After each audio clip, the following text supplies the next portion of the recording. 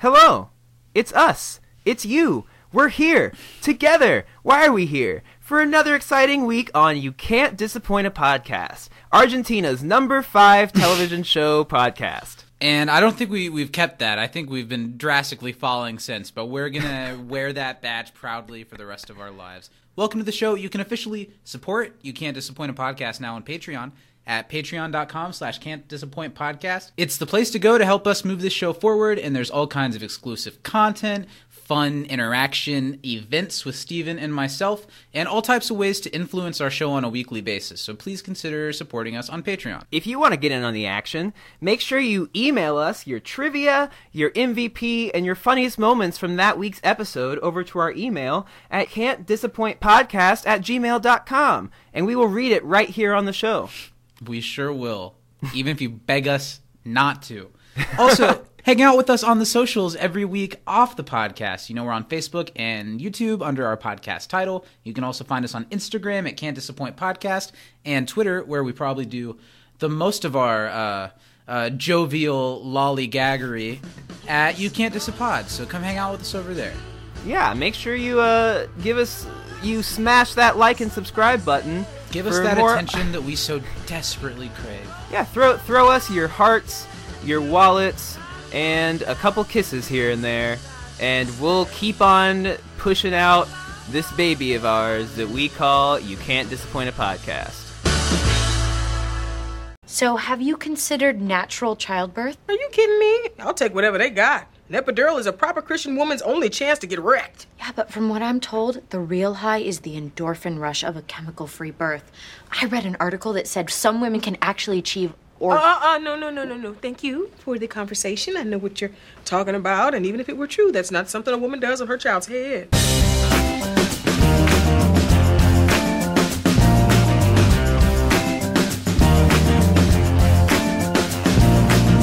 Hello, everyone. Hello, young, old, but not too young and not too old. Welcome to You Can't Disappoint a Podcast, America's, one of America's top 20 community podcasts. I don't know how many there are anymore, but you gotta think, we gotta aspire, we gotta be in at least the top 20, right?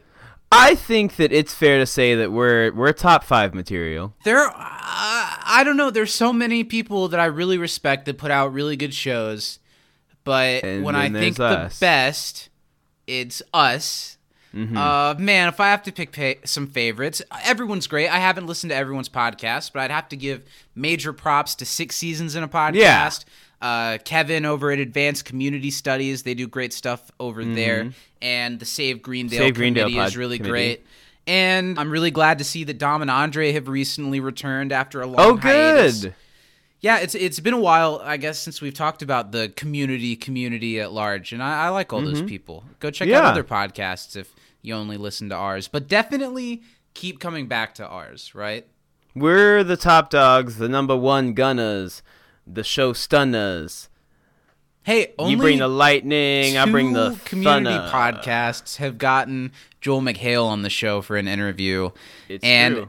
I feel like ours was kind of a fluke, but it definitely stands for something. It happened, yeah.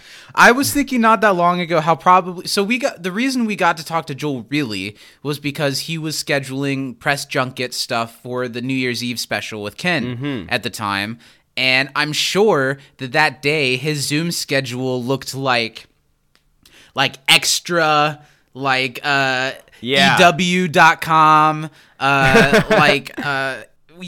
like Good Morning America, then Zach and Steven. And he probably got on and was like, oh, this is a change. He said, what the is this? But I think that puts us top 5 for sure. Yeah, let's see you little dogs. Whatever. Welcome to the show. Another week of You Can't Disappoint a Podcast. I'm Zach, and first of all, together, my cats can do anything. Hi, I'm Steven, and I was just going to say the name Betty Grable, but instead I'm going to say natural birth. Oh, God. I don't know which one was worse. Pierce just... Wait, what Betty did Shirley Grable say? She was like, I know where you're going with that, and that's not something a woman does on the head of a child. Or with the head of her with child. The head or of her child. Something like that, yeah. Another week of the show. I'm glad to be here. Shout out right up at the top. I want to give a shout out to all of our lovely $10 and up patrons that help bring the show to you on a weekly basis.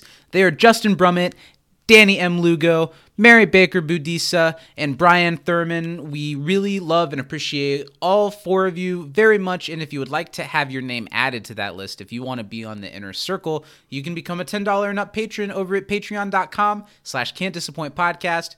Plans for it start at $5 a month. It gets you all the exclusive content that we put out over there. We do a live show every week before we record this podcast. I've got Nerdstalgia over there. We got stuff going on all the time, and it really means a lot to us to have people support us like that, doesn't it? Yeah, thank you guys. PBS is brought to you by a couple things, and it says viewers like you. But we're brought to you not just by viewers like you, but for viewers like you. So thank you. And I think there's an argument to be had that, I don't know, who's doing more good for the community? Us here at You Can't Disappoint a Podcast or PBS? Well, PBS, it's close. After the libs took over Sesame Street, nothing else was sacred. So the libs. Sesame Street's still on. Yeah, have you seen it lately? It's pushing all the agendas. There's diversity, there's inclusion, and we're much better than PBS because there will be none of that on this program. We are what we are. And that's the end of the statement. and there's no and or but. Mm-hmm. How you doing this week? I'm good. Oh, wait, no. We'd be remiss without shouting out one other person. Yeah, I was waiting. Are you going to talk to our dad? Who are we proud of? Oh, we want to wish a happy belated Mother's Day to our dad. At Communies on Twitter, a.k.a. the face and body of Daddy-O's. Really? Cereal? Of corn. Daddy-O's of corn. Daddy-O's of corn. And there is a note on the box that says may not include corn. Sorry for the belated Mother's Day gift, Dad, but your edible arrangement should be coming in the mail any day. And unfortunately, because it was so close to the holiday, edible arrangements were all booked up. So it is an edible underwear arrangement, but we think you'll enjoy it. It's classy. We sure did enjoy testing all of it out before sending it to you, just to make sure it works. Yeah. And it did. It functions. It held. In both words that describe it, edible and underwear, are true. So I like how somehow in the mythos of this podcast, we've gotten to two truths that you and I are blood-related siblings from the people at Communies. And also that our relationship is quite sexual. Yeah. I think that's the part that he has the most issue with being public. It's all not true. His fault. Yeah. It's all very true. Yeah, everything we say is meant to be taken seriously. No, whatever. How was your week? How are you today, buddy? I'm good. It's been just grinding. It's the final stretch leading up to my first live competition in a year and a half, so that's super exciting. Gonna be going down to New Orleans. That's pretty cool. Yeah. Shout out to one of our patrons. I said, the city of New Orleans. Yeah, city of New Orleans. Danny is my dance partner, for those who don't know, and she's in the special tier of patron where you actually get to be my dance partner. Now, just in, if you pay that pretty penny, you can replace her at a moment's notice. How much? Because that's how this works. How pretty of a penny? Right now it's running about the cost of a plane ticket and hotel room in New Orleans. But if you pay your way and are a fan of the show, I'll dance with you. All right, that's great. Yeah, but Zach, I want to talk about something I've been watching. Okay. Other than Drag Race and Dance Moms, LaShawn Thomas, I think is his name. I should probably Google that to make sure. But the one who was the creator of the Boondocks, has done some other stuff. Recently came out with an anime. Max? Is it on HBO Max? The Boondocks? No, the new show. No, it's on Netflix. Oh, okay. Oh God, how does he spell his name? Why are there 11 ways to spell LaShawn?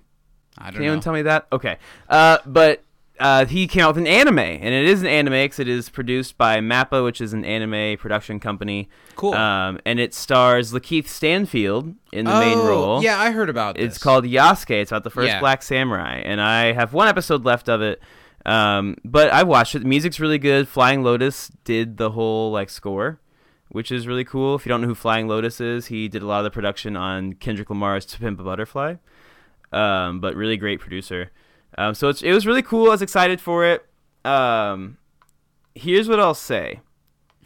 It's in a very similar vein to Afro Samurai that Samuel L. Jackson was behind making, which is another anime that is mainly produced in English, but is by a Japanese production company, so it still qualifies. Black Samurai was better, but I think it's just because they tried to fit too much stuff in 6 episodes of Yasuke. Like, there's like fighting robots, but it's set in like Japan in the 1600s. So like, okay, but it was cool. But check it out. I like to see new anime, especially like American involved with being made anime, especially with Black people. So I like it. The whole like thing is that he is like, now he is based on a true story of an actual like Black samurai who was sold into slavery and then bought out of slavery and then like worked his way up and like was a whole thing. But yeah, kind of like a Django Unchained type situation. Exactly. But he doesn't free anybody. He just does samurai shit. That's still pretty cool. Mm-hmm. Well, that's cool. I don't know. LaShawn Thomas. That is his name. I don't know if I haven't really been watching anything exciting, but we're as you're getting ready to go to New Orleans, we're in a newly fully vaccinated world, and that's been fun. I feel like my fear of going outside is beginning to lift, which is nice. Yeah. I'm looking for. I'm a little nervous about New Orleans because Louisiana is not a mask required state, which is why they can have the comp there. But I know Danny and I are going to have our masks on the whole time. And you're both fully vaccinated. Exactly. Yeah, she got her second shot on Monday. Nice. Congrats. Yeah. Welcome to the club. Is she feeling okay? Yeah, she was fine the day she got it. And most of the day after, she was just a little sore because she taught and like stuff. So she was like a little tired. Then that night, she like was not feeling great. But she's fine now. Well, let's move into the television program Community. We're so close to wrapping up season 2. It's crazy. After this one, we've only got 2 more episodes left. We're diving into the paintball finale. And just a little word to the wise, next week we're going to be announcing a little giveaway action as we wrap up season 2. That's the giveaway sound. Okay, it is now. And when we mention it, I probably won't, but when we mention it, I'll dig that out and use it. Today we're talking about Season 2, Episode 22. It's Applied Anthropology and Culinary Arts. It was directed by Jay Chandrasekhar, who previously did mixology certification and intro to political science. In the future, he also does the first Chang Dynasty, advanced documentary filmmaking, introduction to teaching, basic story, basic email security, and basic RV repair and palmistry. And it was written by Carrie Dornetto, who previously had writing credits on Basic Genealogy, Contemporary American Poultry, Epidemiology, and Early 21st Century Romanticism. This is her last writing credit of the series. And the episode originally aired April 28th, 2011. Okay, so the writer there, 2 like absolute hits, and 2 maybe less than hits with they have writing credits on, but you know. Mixed bag. I think this is a good episode. I think this is a good episode too. Let's get right into some trivia. Let's do it. How many questions do you have, Zachy? I've got 6 questions for you. Oh, not to be outdone. Nice job. How many do you have? I have 2, 3, 4. Okay, so I'll give you 2. What film is similar to the Dean's hands-on approach with students? What film is similar to the Dean's hands-on approach with students that he mentions? He doesn't say, what's the one I'm thinking? Lean On... No, it's not Stand By Me. What's the one with Morgan Freeman where he's the principal? What's that one called? I don't know. Lean On Me? You don't know it, do you? No. Children of the Corn. Oh, fudge! I thought that was so funny. That was funny. I'll give you a second one. Let's see if you can bring it back together. What does Britta recommend instead of antacid for Shirley? Oh, okay. Suck on a eucalyptus root and pig saliva. Yeah. Good job. Yeah. Country secrets right there. Yeah. What is it? Britta says, the antacid's just the same thing, but they came up with a better name for it. Yeah. And Shirley's like, how dare they? I absolutely know people like that, by the way, who like do not have any children, but they always tell people like, well, what you should do. Yeah, I believe it. Yeah. I think I'll just give them a Tylenol. It'll be fine. Yeah, chew on some Molly. Oh my God. What does Duncan say is on the doozy of an anthropology final? Ooh, everyone's gonna get some clay. Mm-hmm. There's a performance part, something like that. Is there an essay? Was that one of the things? I think I've just got those two. It was an interactive component, a performance element, and a lump of clay. Oh, so I got 2 out of 3. Yeah, not too bad. That was good. Who once divorced Betty Grable? Oh, shoot. Jimmy Kaiser. What was his name? It's like Jackie Coogan? Jackie Coogan. I got the right consonant at the beginning. Yeah, you sure did, buddy. That counts for almost nothing, but not nothing. What is Andre's name in Shirley's phone? Oh, man. Because someone gets mad about it. Troy was offended. Snuggle Bear? Sugar Boots. Sugar Boots. I got the consonants at the beginning, just like you did. Yeah. Look at us. I see now how it counts for nothing. That makes it my turn. What types of barbecue did the dean not know the difference between? Oh, North and South Korean. They do not get along. A fatal mistake. I like when he was like, MASH lasted longer than that war. Oh, my God. Oh. During World War II, how many years did most Changs born spend underground? 7? 7 what? Years? Months? 5 years. 7? 7. 5 years. Okay. What increases the baby's chance of winning lotteries, according to Chang? Oh, you have to think about a rabbit riding a dragon when you're giving birth? Nice. Yes, that's it exactly. Okay. Now, I don't like these kind of questions. Okay. But I'm going to ask you one. But you did one. Okay. Yes. What does the poster next to the fire alarm in the end tag say in great big letters? Oh, it's a Greendale poster, and it says, like, your pathway to success. No. Pathway to a brighter future. No. Something close to that, right? No. What is it? Dreams. Pathway to dreams? No, just dreams. There are other little words, but I couldn't read those. Okay, my last question for you. What does Jeff say the newborn baby's fingers are like? Britta wanted to eat them. Yeah. He likens them to a candy that I am not a fan of. Oh, not Milk Duds. No. Not Now and Laters. I'm progressing. He called them Now and Laters is close. Yeah. I'm feeding it to you too much. Does he say Mike and Ike's? No, Good and Plenty. Good and Plenty, that's what it was. Have you ever had Good and Plenties? Yeah, they're fine. They're like candy-coated black licorice. They're fine. I'm not a big candy person, so all candy is meh to me. Most I know. Celebrating a recently fully vaccinated situation, we went to Dave & Buster's last night, and playing Dave & Buster's games is really fun, but then at the end I have all these tickets, and not enough for anything cool, just enough for candy, and all the candy is like, I don't really want any of this. Yeah. I don't know. You should have pooled your points with Lil and gotten something small. We thought about it, but even that, we were just a few off of anything cool. Play one more game, Zach. I spent all my chips. Ugh. I had no more chips. I guess Lily had.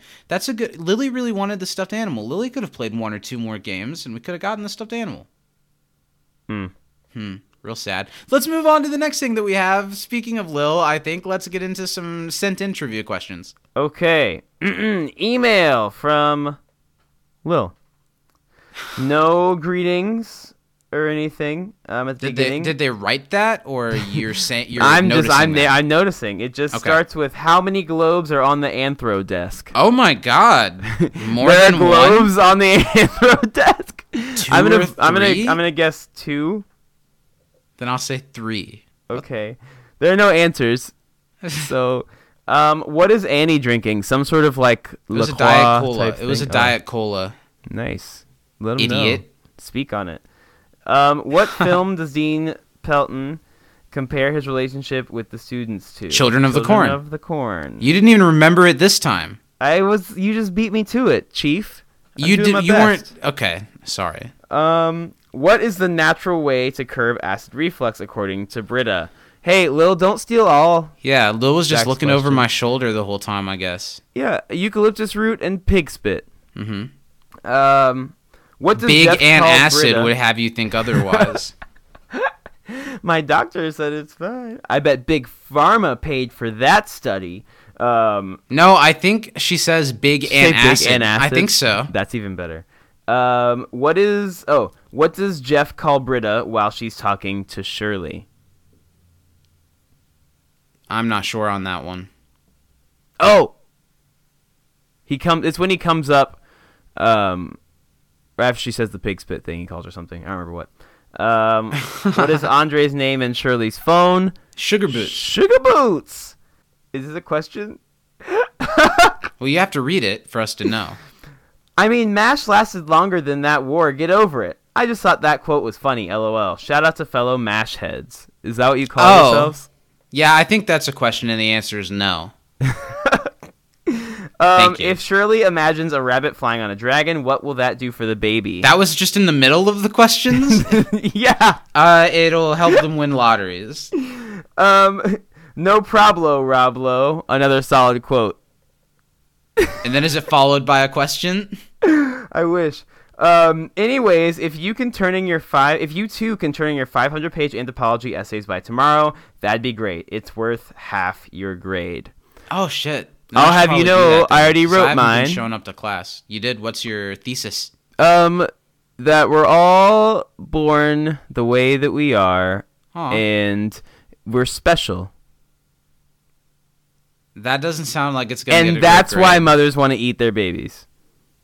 Okay, well, I like that. Yeah, it's because when we're born, we are ourselves, right? And it's like, I am who I am, regardless of what anybody says. And my mom is like, I'll take a bite of that. Anthropology. Anthropology. Okay, so now let's move into everyone's favorite segment. How are you feeling in preparation for the task at hand? So I actually did think about this today for once. I normally try and give it no thought. But this morning, after I watched the episode, I said to myself, what are the little things that Zach is going to bring up that don't have anything to do with the episode, but that I need to say? Oh my, anyway. It's not that real. And so I was like, okay, I thought of one. So we'll see if I only say that thing today. In other words, it's a bottle episode, so I should be fine, but I probably won't be. Well, with that spirit, let's move on. It's a favorite segment of ours. Let's see if he can make his big brother proud. I was first. I did come out of communities about 15 minutes before Steven. It's true.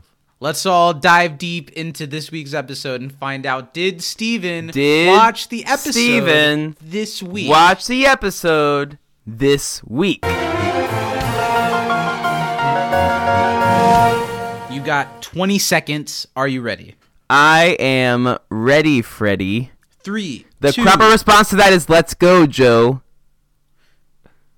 I'm 3, ready, Freddy. 3. Let's go, Joe. Are you done? Yeah, I'm ready, Freddy.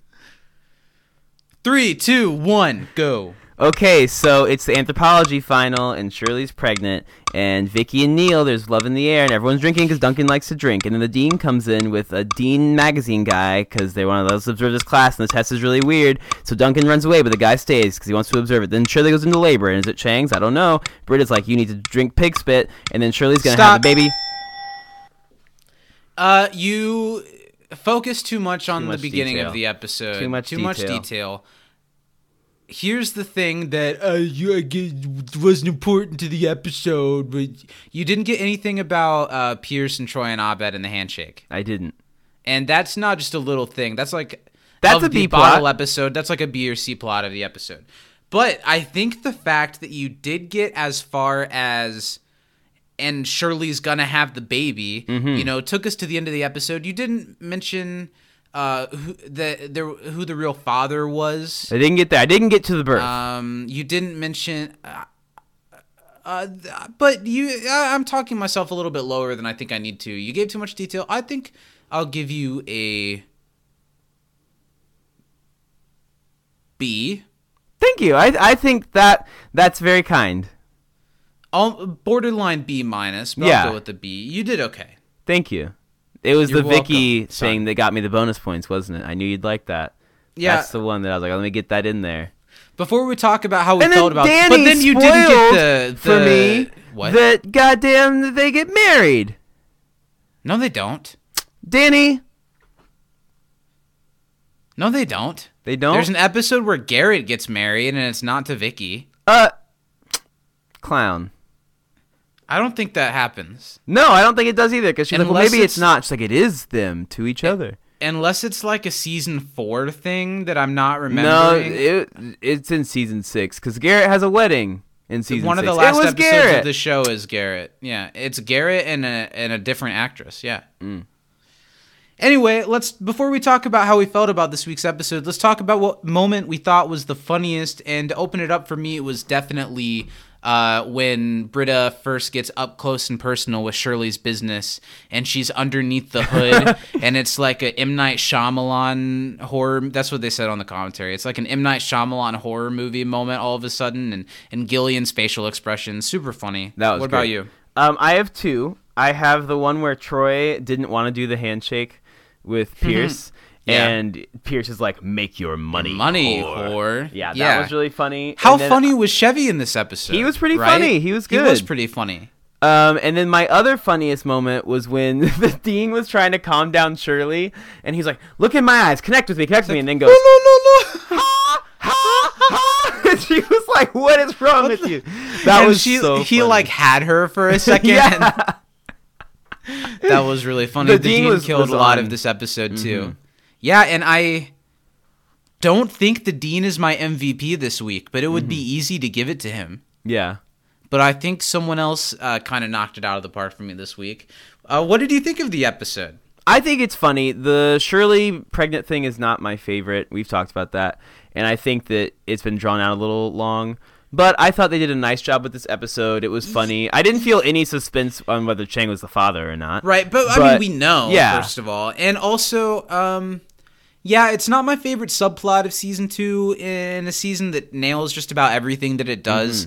But it's a story that needed resolved, and I think it deserved its own bottle episode in the classroom. I think of this storyline, this was one of the brighter points of it. The brightest points are like this episode and when Chang is trying to prove that he's worthy in the drug awareness play episode. I thought this episode was just fine. I really liked it a lot, and I didn't remember it super fondly. I thought this was one that was kind of like a fake out season finale that was just okay before the bombastic season finale of the paintball episodes. Yeah. But I thought it did everything that I wanted it to. It made me laugh quite a bit. It had a lot going on in an episode that could get stale with them just being in the classroom waiting for the baby the whole time. I thought it was pretty good. Pretty good this week. I also liked that this episode, pretty much everybody, with the exception of maybe Annie, I think has like enough to do in the episode. Annie has good moments too. I would almost say everyone, excluding almost Jeff.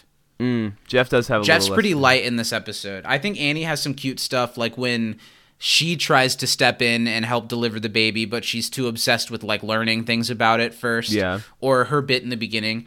2 things I want to touch on before we dive into the episode. The title of the episode. Yeah. Applied anthropology makes perfect sense because they're having a baby in the anthropology classroom, and anthropology is the study of life, right? And culinary arts. I want to see on the surface, I can't think of anything that the episode. Oh, yes, it does, because it's the World Showcase food thing going on outside. Oh, that we never see. Yeah, it's a little bit of a stretch. It would almost be like if you called cooperative calligraphy the puppy parade, right? Because that's what's going on outside the bottle episode. But that would have to be what they're referencing, right? Okay, I guess. And now I've forgotten what the other thing was because I remembered that. Oh, the other thing I wanted to talk about. Do you think this episode, do you think if this was the end of season 2, would season 2 be as legendary as it is? Do you think this would have been a successful conclusion to the season? It didn't feel like a season finale to me. I mean, I get she had a baby, and that's sometimes the end of things, but I think that it doesn't because it wraps up the anthropology class. Mm-hmm. Everyone's there. There's not much of a sense of like the school year's ending and we're all going to leave for a while and come back next year. Yeah. But I don't think there really is. I don't remember, but I don't think there's much of that in the paintball episodes.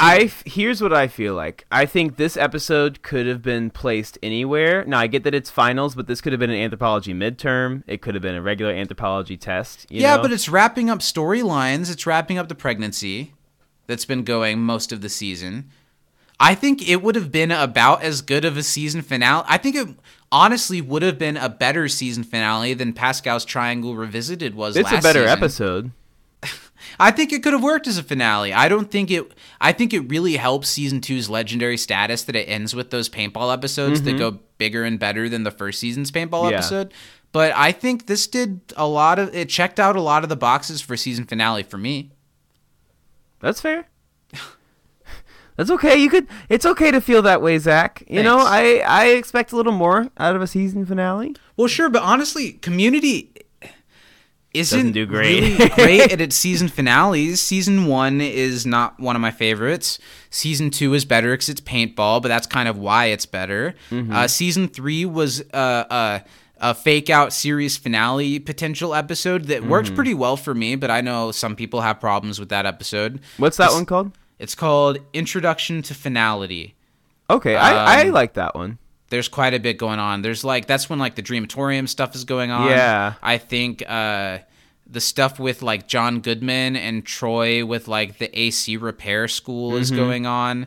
I don't know. I think that one worked pretty well. The season 4 finale is a hot mess. The season 5 finale is a hot mess. And then the season 6 finale is great. But that's 2 and 6 are great. Right? Yeah. That's not a great track record. No. I don't know. Let's dive into the episode. I didn't even think about how this was a bottle episode until I didn't either. Halfway through watching it the first time. I was like, oh, this entire thing is in the classroom. There's not a second outside of it. And there was so much going on that I didn't even take note of it until you called it a bottle episode earlier today. Really? Mm-hmm. I really like it. I like how it starts with Annie, who's utilizing the middle aisleway of the classroom as a stage to give an anthropology report or presentation that nobody's asked for this. No, right? This is just what she's like. Okay, here we go. One of my favorite things about it, it's good that we don't really get enough Duncan, but we get a little bit of it. And I love the way that he requests everyone to throw paper balls at her until she stops. And everyone just already had paper balls ready. Mm-hmm. Because Duncan, there's this party vibe in the anthropology class at the beginning of the episode. Everyone's drinking. Duncan's giving everyone A's just for being there and drinking. It's pretty funny. It's fantastic. It makes me it is a fantastic. You're right. It makes me feel like I said a week or two ago about how I wish the anthropology classroom would have just been something that the beginning of more episodes started with, because it's such a great scene and they really underutilize it. I agree. I think they really could have gotten so much more out of it. Everyone has so many paper balls just ready already, which gets them from an A- to an A+, except for Shirley, who isn't drinking. First of all, I like that there's a little interaction between Duncan and Troy, and it says Daryl on the subtitle here. But he says Darnell. He said Daryl. Or Darneld or something, and then Troy says Daryl. I didn't catch the D at the end. It was one of those things where I feel like John Oliver probably did 2 or 3 takes of it and wanted to say something different every time. Yeah. I definitely heard something like Daryl. That's funny. We get, a little flirtmance here, a little hint of flirting between Vicky and Neil with Pierce just staring at them from behind. I don't think I would have minded if you hadn't mentioned this. You know, Zach, I feel like there's always something in that's really small in my mind, but it speaks to your heart, and I thought this was going to be it. I mean, it's cool that you mentioned this, but I would have much rather you mentioned who's the dad. Fair. Fair enough. I would have loved if you would have done an entire 20-second thing as if this was the focal point of the episode. That'd be really it's like, so everyone's in anthropology class, and there's just something electric going on between Vicky and Neil. They're stealing glances, they're complimenting each other on their paper ball skills, and then what happens later? Pierce questions them. I think that would have been an A+ for sure. That would have been funny. I like that Pierce still just has a little bit of rage inside him for Vicky. Yeah, he's just as do glaring. I. I'm sure that's why Pierce has chosen to sit there. Yeah, so that he can say mean things and throw stuff at Vicky the whole time. What's wrong with Vicky? What do you have against her? You're a nice guy. Yeah. I'm nice to nice people. Oh my God. Not like Vicky. Everyone cheers to anthropology being a nothing class, to the dean being really stupid. Everyone's getting drunk. Everyone's getting turned. And this is when Duncan calls out Shirley for not drinking. He's going to give her an A- for not drinking. That's pretty shitty. Be cool or don't, Zach. Yeah, Shirley's not drinking because she's with child, and we get the first of a running thing of we're still led to believe that Chang might be the father or kind of hopes he's the father. So throughout this episode, we get all kinds of little tips and stories of Chang babies of old and what their situations were like. And I kind of like that running bit in this episode. I don't mind Chang in this one. No, I don't think it's my favorite Chang episode, but I think he's really funny throughout it. Because Ken Jeong is going to knock it out every time. Right. I did think it was awkward the way he's interacting with the extras that he sits next to at his table when he's doing like the shot with duck sauce bit, and the girl next to him was like, "Yeah, you go, Chang." She's like, "Yeah, I sure do know that Chang babies love alcohol." Zoink before he downs the shot. I like that. And Shirley is very confident that the baby's not Chang's, and we all hope for her sake that it isn't, right? Yeah. But honestly, I had the thought today, would it have been the worst thing for the series if that was a running thing for the rest of it, that Chang had been the father of her baby, and we never really see the baby, and Chang definitely has nothing to do with it, but it's kind of like an added layer of the messy history between all of these characters. I don't think it would have necessarily been the worst thing. It sounds pretty bad to me. As long as they never make it a romantic thing between Chang and Shirley. Yeah. I don't know. I get why the show just wanted to get rid of it as soon as they brought it up, but then why did they do it in the first place? Just to give these characters something to do. Yeah, true, because they didn't for most of the first season. I like the bit here where Britta, talks to Jeff about how women are in tune with their bodies in ways that men will never understand, and Jeff calls out a booger that she has, and she's like, "I know. It's part of me. It's part of me." I think Britta really has a lot of good moments in this episode. Britta's great this episode, yeah. Duncan is still addressing the class, talking about how fake it is and how awesome it is. He's raising another glass to never telling the dean. And I like how we see a little cutaway shot of Britta then getting the booger. Yeah. And the dean walks in. And and then Duncan, all of a sudden we all pretend like we're not drinking in class. And Duncan throws his glass down and does a pretty good job of turning it into a vague anthropology lesson. Yeah. It's speaking about, what's he say? L'chaim? L'chaim. Anthropology. L'chaim. And then we get the theme song.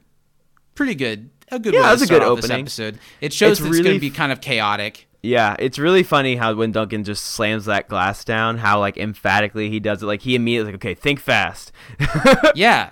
Not almost bad. Like he threw the glass instinctively and then came up with the, wedding thing. He did a good job. That was some really quick thinking. Mm-hmm. I think I'd be like, well, we're screwed.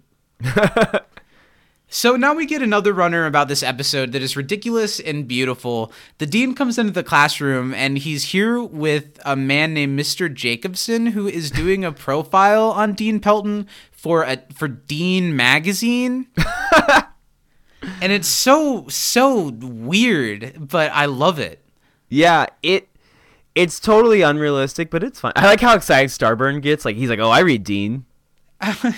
Yeah, I really like it, and it adds this layer of the episode because the thing is they wouldn't try to act like the anthropology class is real if it was just the dean, right? That's a low-level threat. None of the classes are real. But now that Dean Magazine's head writer is here, they got to act like they're serious business. They can't let their school down. I don't know. It's real silly, and how important it is to the dean is really funny throughout the entire episode. Duncan, who's hiding behind the flag. Yeah, he had a real quick thinking, but that's all he's got. So after the attention is off of him, he hides behind the flag for a little bit.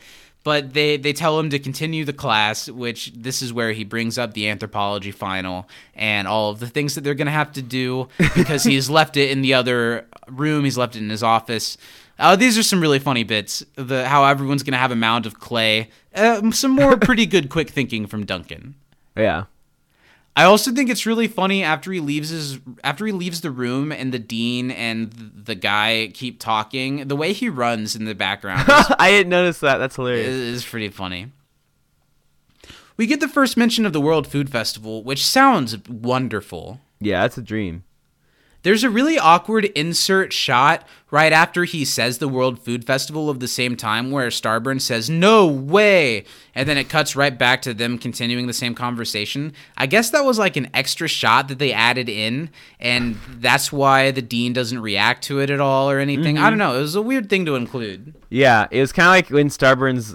I wonder if it was the same way when Starburn stands up and was like, "Wow," when he says it's Dean Magazine, because it looks like a similar shot. I really like the bit here where he's talking about all of the various ethnicities of food that we're enjoying at the festival and the way that they're all equal to whites. You know what? Better than whites. Dean was saying that before a lot of white people would have been willing to, so it's good true. For him, I guess. But he was just saying it because there's a black man interviewing him or doing a report on him, right? Yeah. Jeff tries to use it as an excuse to get him out of the classroom, this food festival, and suggests that the reporter go check it out. But he's not interested, the reporter, and he wants to see this unconventional exam that's going to happen. This is a pretty cliche sitcom setup, but it kind of works. It works. Jeff really is a very small focus on this episode. He just kind of shows up now and then to say like one sentence, and then he's sitting down again. Yeah, he doesn't have too major a part. Chang notices that Shirley's been drinking a lot of antacid. On the commentary, they mentioned that the antacid that Yvette was drinking was like yogurt. Oh, really? Yeah, which makes sense. She wasn't just slamming Pepto-Bismol the whole time? But Chang knows that Chang babies always arrive early, so maybe Shirley's about to have this baby, and it is his. But Shirley's not willing to even go there, because it's like a month early. Yeah. And all of her babies have been on time or after, so she's not ready for the baby to be today, but I feel like she can already tell that it's coming. Mm-hmm. Chang babies only often need 8 months. It depends on how much of the mother they eat in the womb. You know, was there a bit about Chang eating his twin? Yeah, he definitely ate his twin in utero. Mm-hmm. They're good at absorbing nutrients, the Chang babies. And, you know, I was born, like, I think over a month early. I was born in January, and I was supposed to be born in March. Born on the 4th of July! I wonder if I was a Chang baby. A Chang baby? Wouldn't you'd be in for some cash? Well, I'm a Communities baby, so I couldn't be a Chang baby. Maybe those were both parents. Maybe everything you've known was a lie. Wow. That explains the tale. I've always wondered about that. I've always wondered about the tale. Now we get the first little bit of Britta putting her nose in Shirley's situation and talking about how bad the antacid is for Shirley, how full of chemicals it is, and how instead she should fill herself with eucalyptus and pig spit. But how does one go about getting a police officer's spit like that? Oh, I think you just get in their face and be black. And they'll give you a little... Can I... 1 vial of your spit, sir? They'd be like, get on the ground! Like, no, I just want a couple drops. I just need it for a podcast. Stop resisting! She does say big antacid. Yeah, Britta's really got the inside scoop on big antacid and what they're trying to accomplish. That's pretty funny. Shirley just has a dumbfounded face reacting to everything Britta says. It's pretty funny. Yeah. And now we get the introduction to one of the other B-C plots or whatever. And for whatever reason, this is a subplot that I think is the funniest Chevy Chase has been on this show in quite some time. Pierce has been noticing Troy and Abed's handshake. And I like here the way when he's asking, tell me what it is. And he claps both of his hands together and like taps his shoulders and like, whatever it is. And he wants to understand it and be a part of it because he feels left out of it. Troy and Abed can't explain why it's cool because it's just cool, right? Yeah. But Pierce wants in. Let me into the handshake. And like, they're not willing. But he's willing to give them money. For $1,000, they'll consider it. That smile he gives after saying the money. And I also really like the friend moment between Troy and Abed when they say indecent proposal at the same time. And then both decide which actor in the situation they're going to be. And they're opposite each other. And it's just how well Troy and Abed flow together. That's yeah. That one's always going to be the other.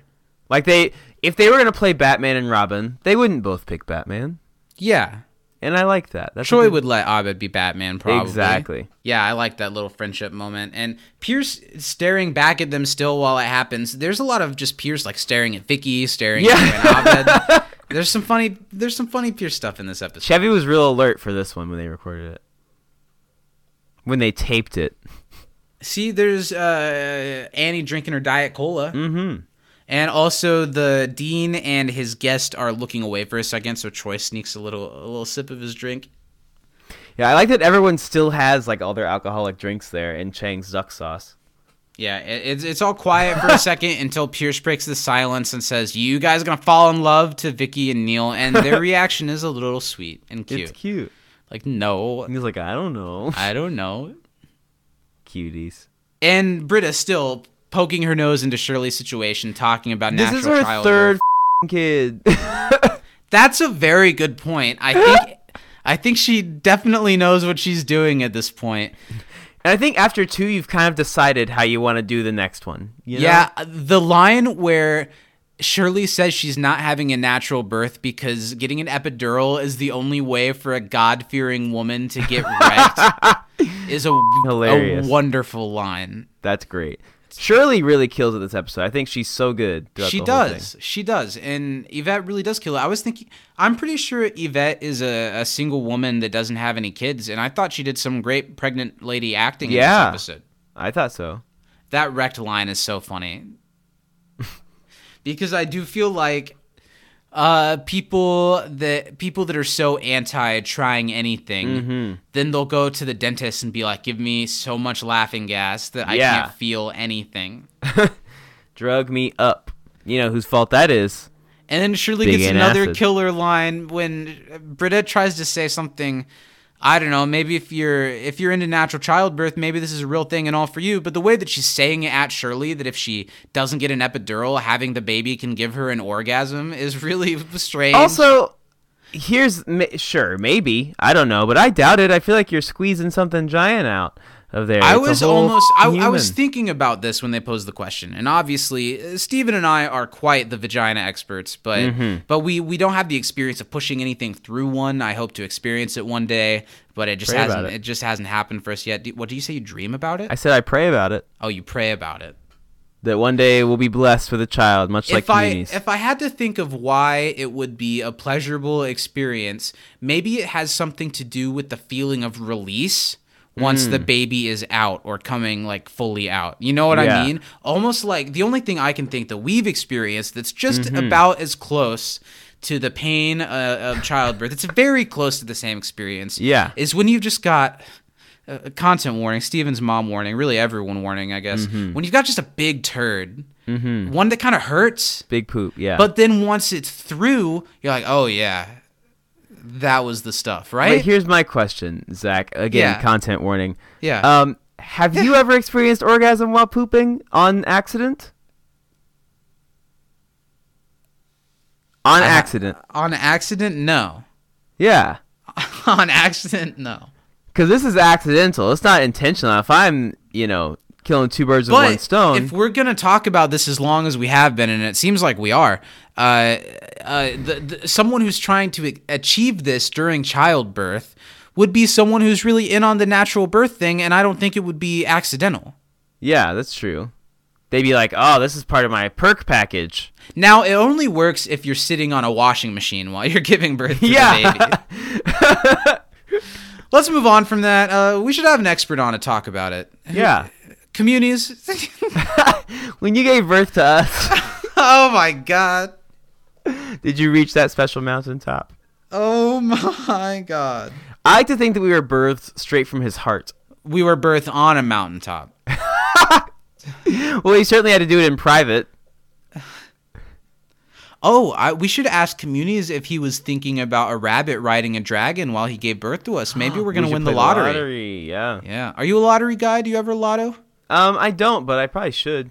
Occasionally, when I'm at a gas station, I'll be like, and give me a number 13 or something, and I'll scratch it. Be like, cool. I don't ever know which the right one to pick. I'm sure it doesn't matter. But there are people, we're not even odds. To that part of the episode yet, but there are people who are like, I always get number 12. I make them count out like 18 tickets, and I want the 18th one on the roll. You know what I mean? People are like, if I do this, my odds are better. And you'll be like, and how many times have you won significant money? And they'll be like, one time I hit a $200 scratcher, and ever since then I've been hooked. After spending like $600 on lottery tickets, it's like, I won a free card! But yeah. That's not something a woman does on her child's head, and I concede that argument. Yeah, I think they sure shouldn't. I think, yeah, if you've just had the baby and it's time for you to meet your child and you've just reached that climax, having to be like, oh, just give me a second. Give me like, don't touch me, don't touch me, don't touch me. I think I should maybe go pee first. Content warning.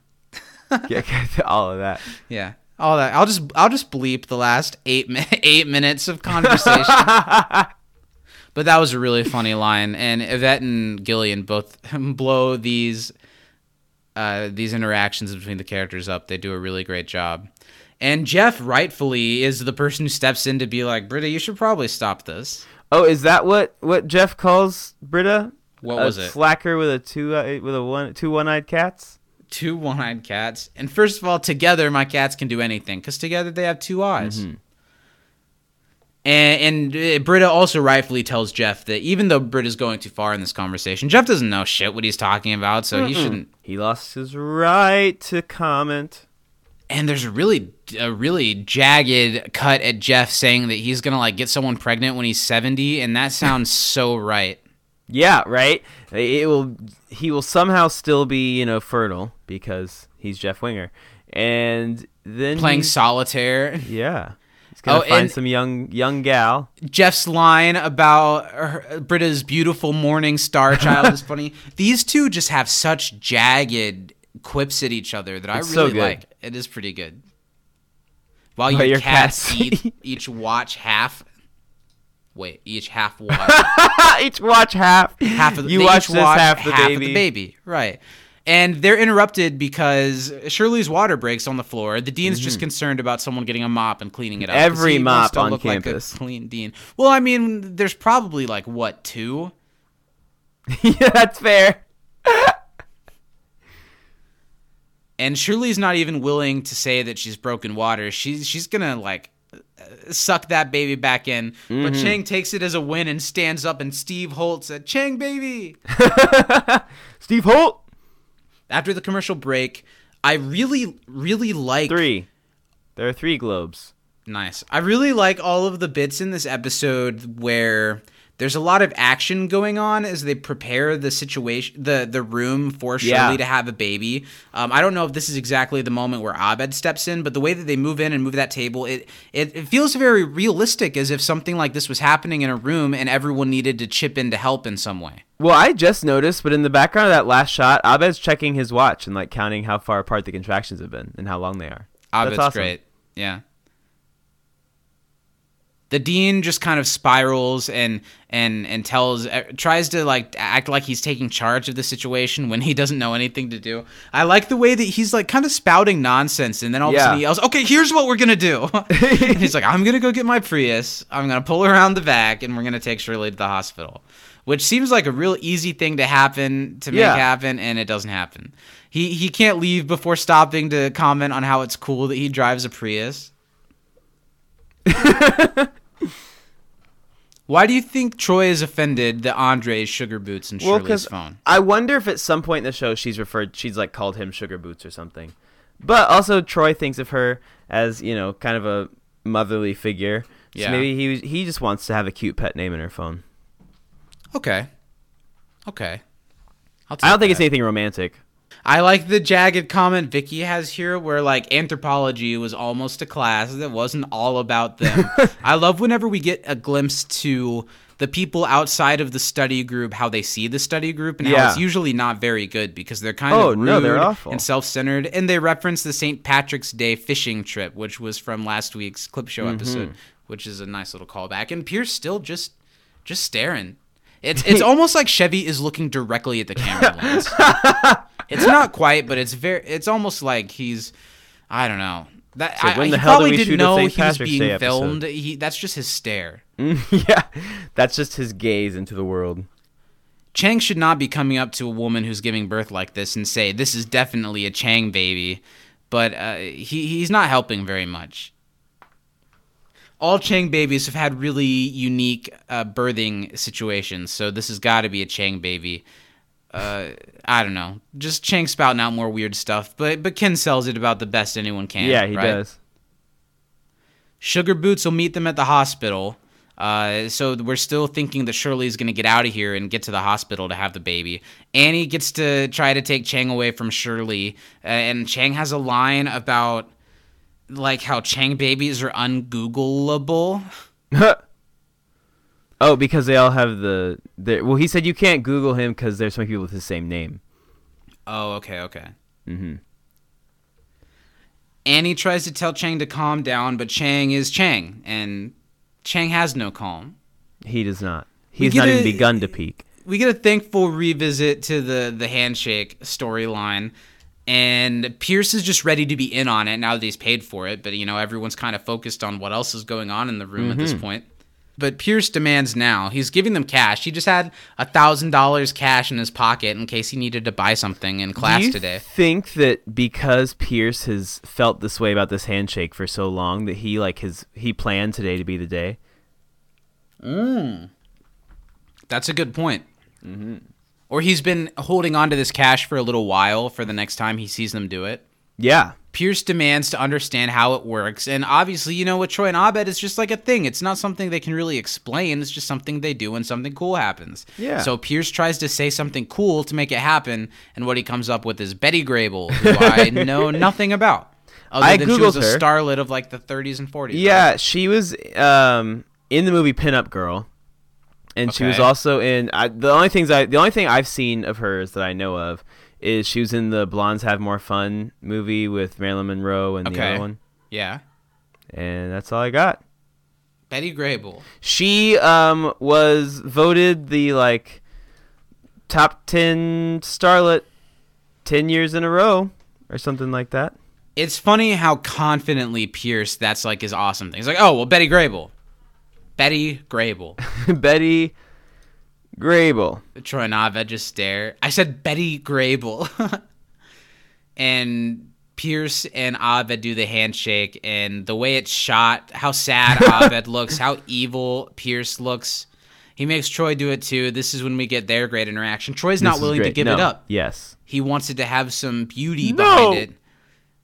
Troy is so great at crying like that always. And Pierce is jagged. Make your money, whore. No. Yes. No. Do it. Make your money, whore.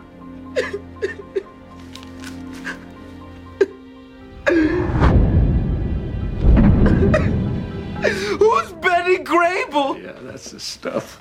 And the face that he has while they do it. The face both of them have while they do it. Pierce and how it slows down a little bit. What do you say about Pierce? He just looks like a fiend when it's happening. It's a beautiful moment. And then the only line afterwards is Troy's so upset because who's Betty Grable? Abed just looking down at the floor. He's so defeated. It's one of the best moments of the episode for me. This was definitely up there for the funniest moments. Is this what yours was? Yeah, this is one of my two. So good. Yeah, that's the stuff. Troy like covers himself up with his jacket because he feels dirty.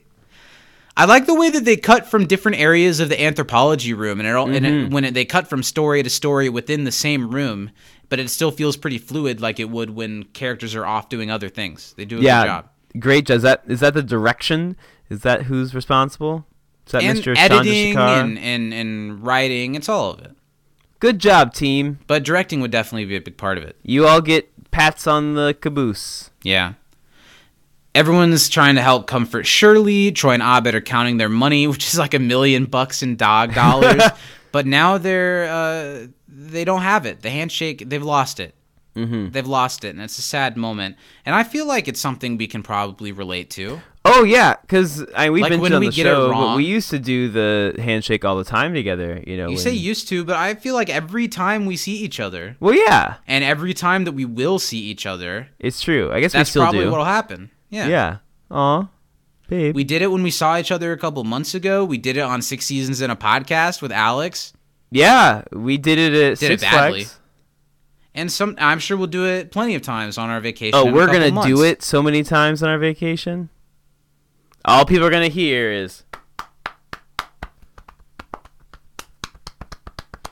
They'll be like... For miles around. They'll be like, sirs, this is not allowed on Space Mountain. We'll be like, it's all hand stuff, we promise. No, it isn't. You're a dirty liar. The hands are the least involved. That's true. I prefer it that way. They try to give Pierce the money back instantly because now the handshake doesn't have anything. But that was the point. Pierce just bought it because he didn't like it, because he didn't get it. So he bought it from them, so it's gone because he hated it. It's so evil. Comparing them to stupid Jackie Coogan. Stupid ass Jackie Coogan. He is a fool. Betty Grable was pretty good looking from the Google search. I also like this little interaction. Again, Jeff doesn't get much in the episode, but Troy and Abed go up to him. They're like, please help. Pierce ruined our handshake. And Jeff is like, Shirley's having a baby right now. I like, though, that Troy's like, we can't get the magic back. Jeff is like, holy crap, for real? Nobody cares. Shirley's having a child. A baby's coming out of Shirley's vagina, 2 feet apart. And Abed shows that, yeah, he knows. He's been keeping more track on this than anyone else has. Yeah. And this is kind of a transition to where Abed tries to get involved with the situation. They need to get her to a hospital soon or else the baby's coming now. And Abed rightfully points out that he delivered a baby earlier this year. Throwback. Which nobody knew because it happened in the background of the episode. But for Abed, what everybody else was doing in that episode was the background of him delivering someone's child. Yeah. The couple from the safe sex fair. Allegedly. I don't think that's canon. I think that's a fan thing. Wow. The Dean shows back up after trying to go get his Prius, and he's just like tattered, his tie is all messed up, and the World Food Festival's taken a dark turn. I like the way that... now, I don't know how good of a joke it really is that the Dean got all these differently cultured food trucks, and now they've begun a race fight. I guess getting a North and South Korean barbecue food truck might have some issues, but it feels a little bit of an easy joke. Yeah. But everything the Dean does here when he is still trying to keep appearances, and he won't say race war, he's like a little bit of a race kerfuffle. I think that's a pretty funny line. And Jim Rash just sells everything he gets. You know, you could have him read the like stage descriptions and it'd be hilarious. Yeah, he really nails all these lines. He was just trying to feed hungry foodies. He was just trying to be a good Dean. And there's really no way for Shirley to get out of here into the hospital now. No. Because of what's going on outside. And we get the MASH line. For all you MASH heads out there, is that what Lil said? Yeah, MASH heads is how she described them. The Korean War, this is such a this is just, the Dean has no idea what he's talking about. The MASH lasted longer than the Korean War. Get over it. Am I right? Don't print that. Really, really funny. As the guy's writing it all down, he's like, let's just quit jotting. And he yells up, stop writing! And the way he like pulls his head back, he looks like an animal. I don't know. The Dean's so funny. It's going to take over an hour for any ambulance to get there because this race kerfuffle is apparently really widespread that it's going to keep ambulances from getting there. It's escalated. There is a whole thing going on out back. Yeah, but Abed can step in. And I like how he goes up to Shirley and he's like, pretend I'm saying this in a soothing, non-robotic voice. And he does a good job. He tries to talk Shirley down. Shirley's not willing to get past not having the baby in the hospital, but this is the reality. It's happening now. It's happening here. We've got to all do it. Chang steps in and tries to help. He still isn't being very helpful. No. He talks about Chang babies being superstitious. I like the way he acts out rabbit and dragon as he says the lottery line. That's pretty funny. Mm-hmm. And even when winning lotteries, he does like a money fingers. And Abed just says, Ben, corner to Chang. And Chang goes off to a corner just as easily like that.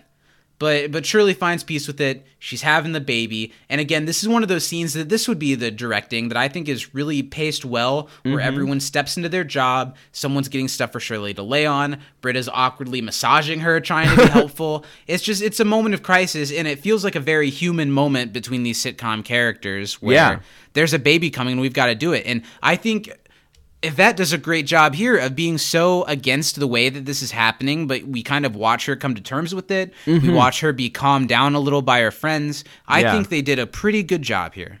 I do too. And now we get one of the beautiful moments. Abed needs to see what's going on in Shirley's situation to see how much time we have left until the baby comes. But Shirley's rightfully uncomfortable with that because it's Abed. You know, you don't want one of your dude friends that you see all the time getting all up in your business. You want I would, but your partner, or since he or a doctor aren't there, you want it to be one of the girls. It makes total sense.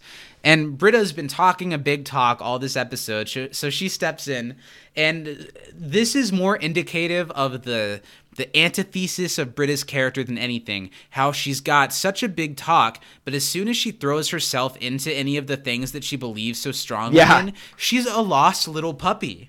Every time. And this scene delivers it so well. The way that they use the visual of Shirley wearing this like long black dress kind of, and Britta puts her head completely underneath it, and then we cut to just a beautiful shot of just Britta in darkness and just seeing like the beautiful, disgusting miracle of life in front of her for the first time. She can talk a big talk about how people should have a baby, but she so clearly is not ready to be a part of it at all. She just throws up right away. But it tells them what they need to know because Jeff says, oh, I guess the head has reached the cervix because obviously that's something is going on. I like that the guy from Dean Magazine is just sitting there still writing this all whole this time.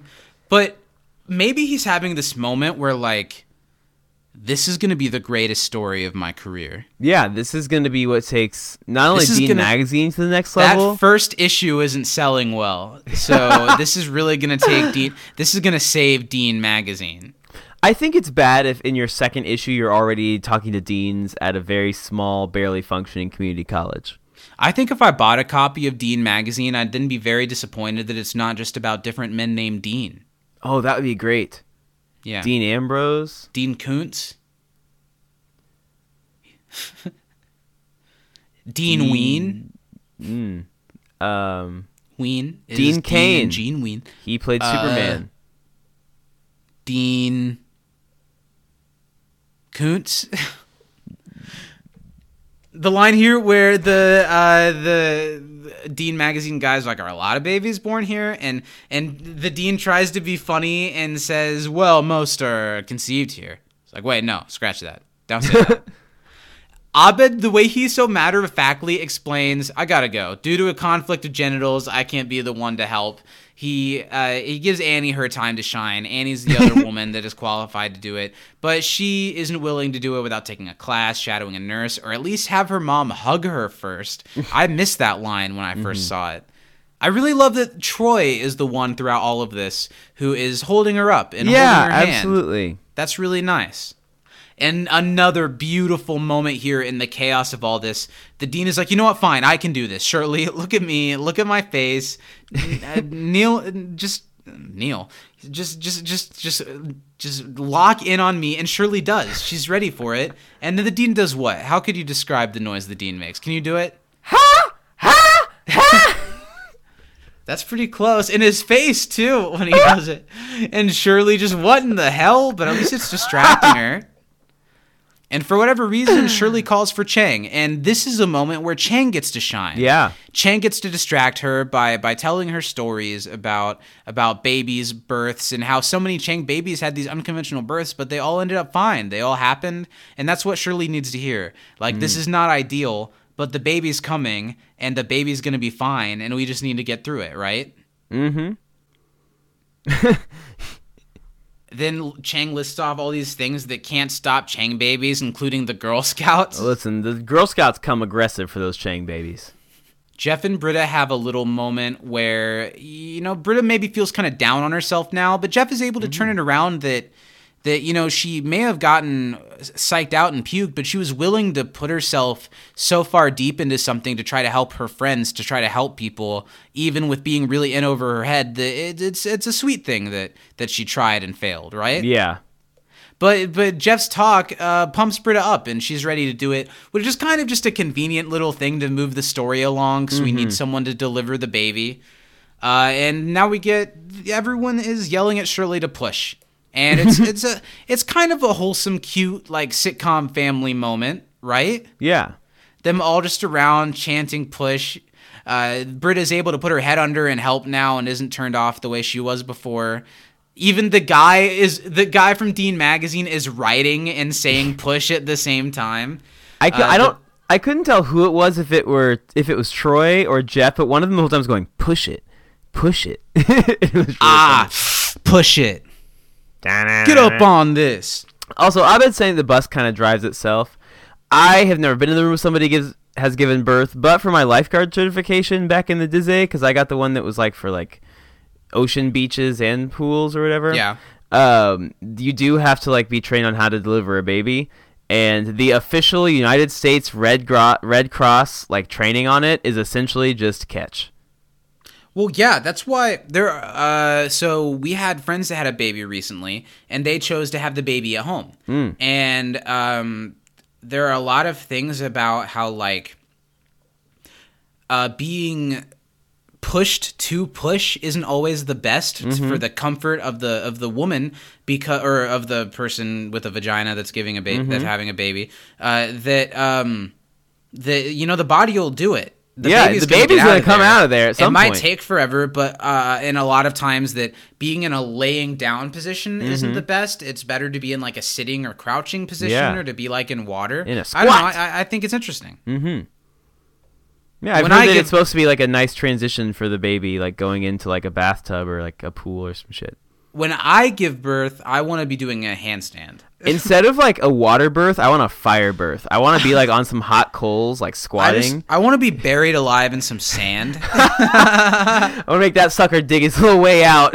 Yeah. And me too. I have to dig my way out too. You can use the baby as a shovel.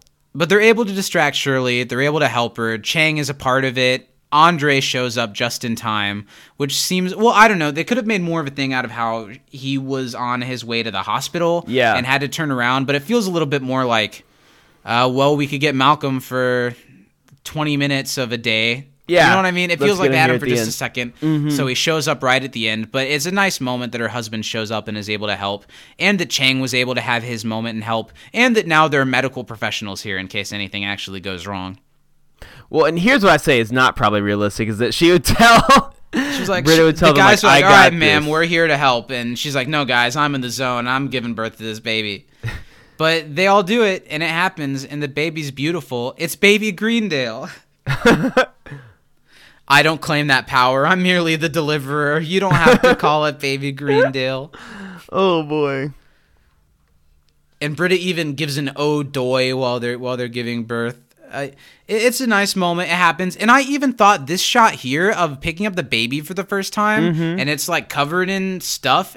Obviously, that's not exactly what it looks like when a baby's born. But at least it didn't come out clean and like 6 months old. As far as sitcoms go, it's pretty good, right? I thought they did a pretty good job of this. Yeah.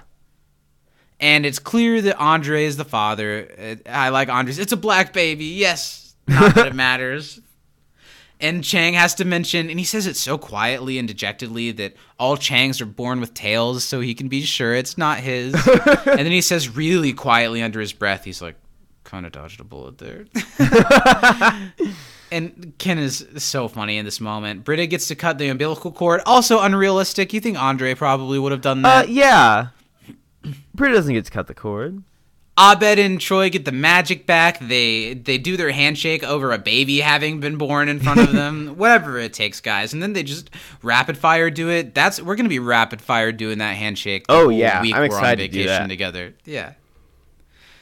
But now Shirley gets handed the baby to hold, and it's a 6-month-old baby with there we go. With, too much hair.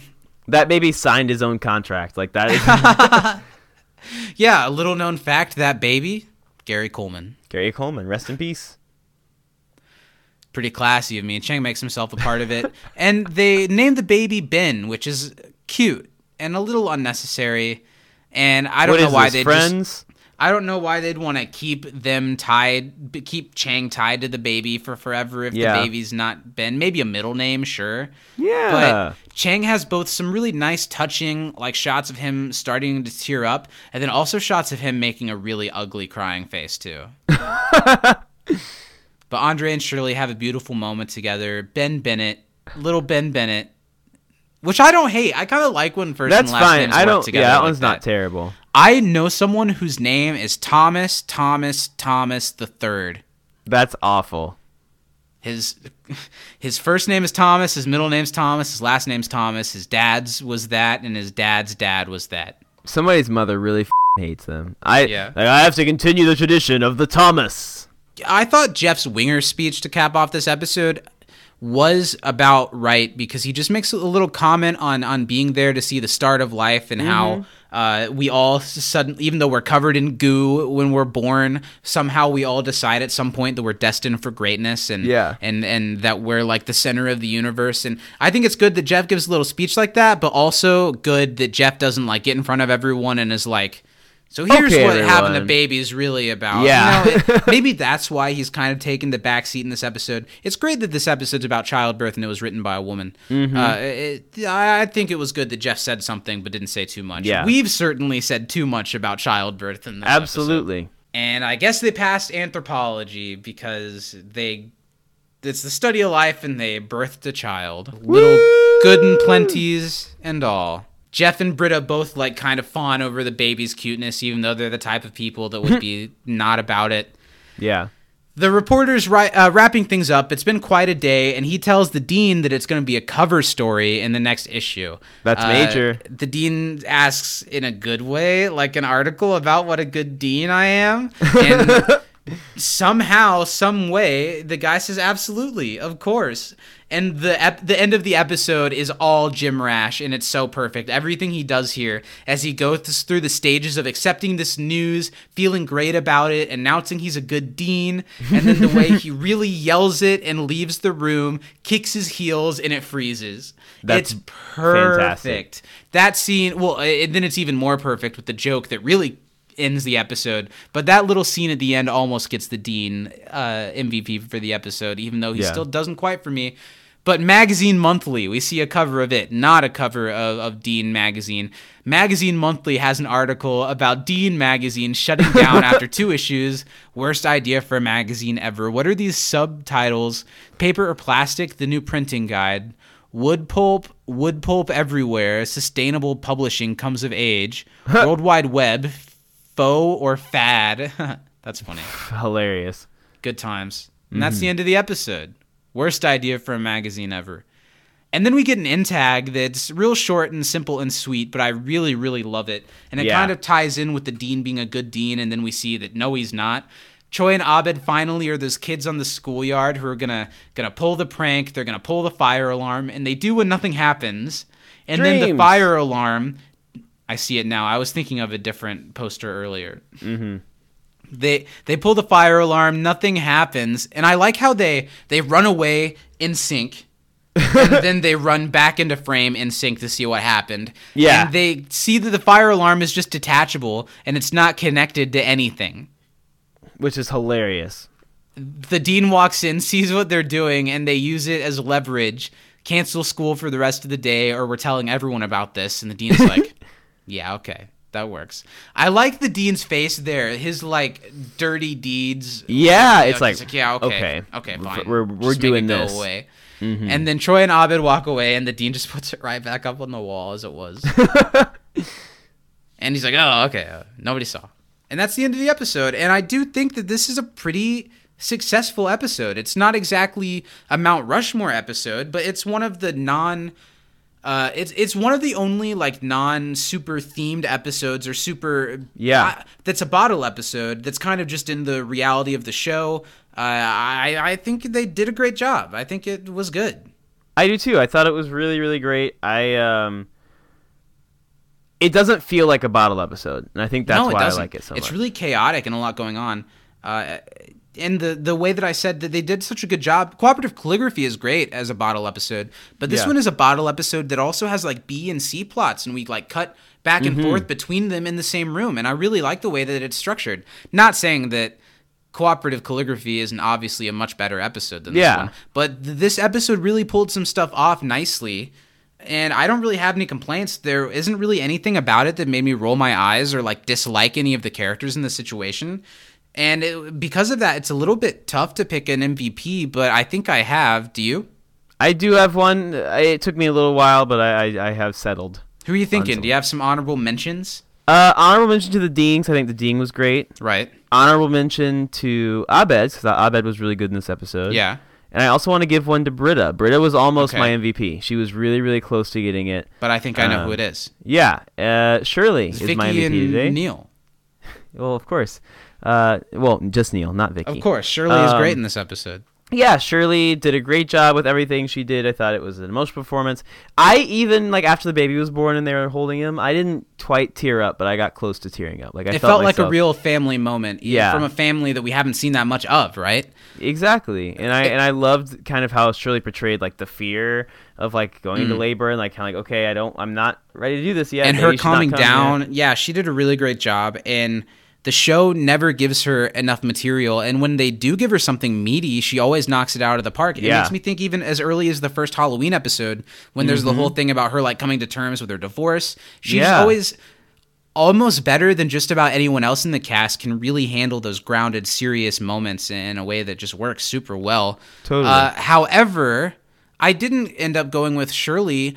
I've decided to give some love to Britta this week. Nice. I think this episode really is perfect for the whole Britta is so outspoken and wants to be a part of everything and wants to be the driving force, but she's scared and she doesn't have a lot of experience, and I think this episode plays off of that really well. And Gillian is also the funniest I think she's been in quite a few episodes in this one.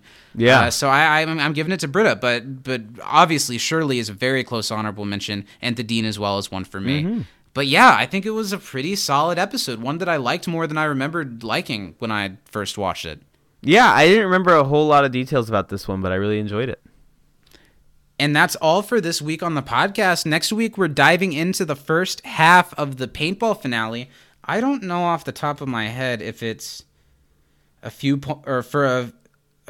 like a fistful of paintballs, or a few paintballs or a few paintballs more. Have you ever seen the movies that they're referencing? Yeah, the Clint Eastwood ones. They're really good. Fistful of dollars and a few dollars more.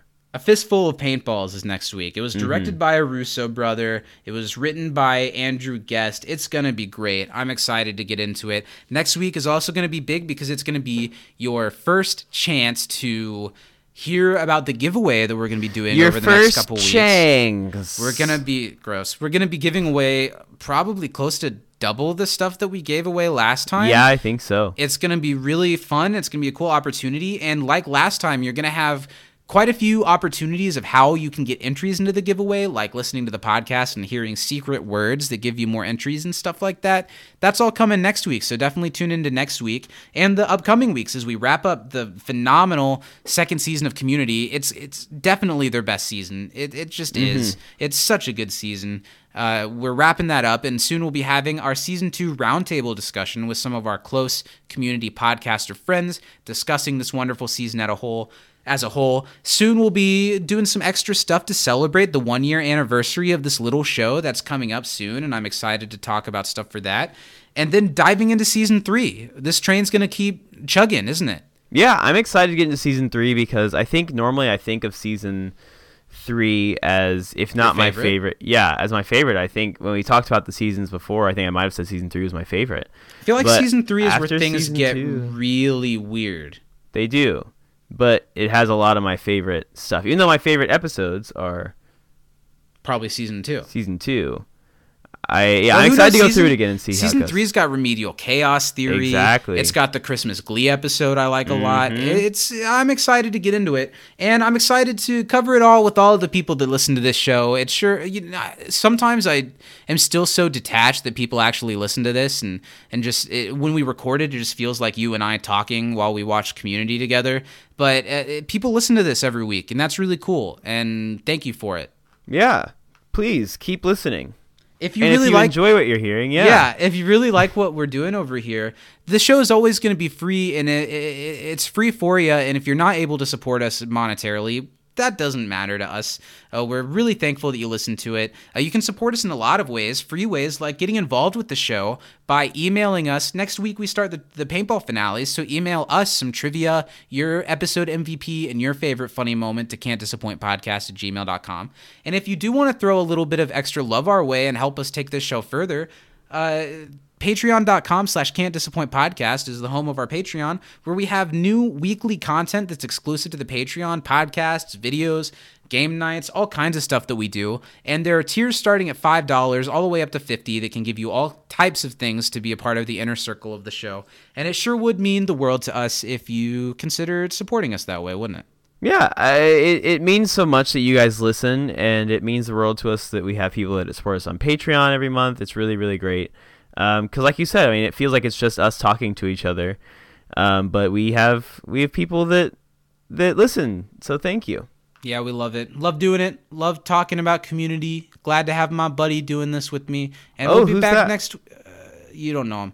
And we'll be talking about the beginning of the end of season 2 next week, right before we start this thing all over again with a new season. Until then, what do you have to say for the people who, just as much as I love the Patreon people and the people that write in, I especially love anyone who gets to this point of the podcast every week. Yeah. So what do you have to say? What little golden nuggets of wisdom do you have to say for anyone who's made it through the entirety of this week's show? Liquor before beer. You're in the clear.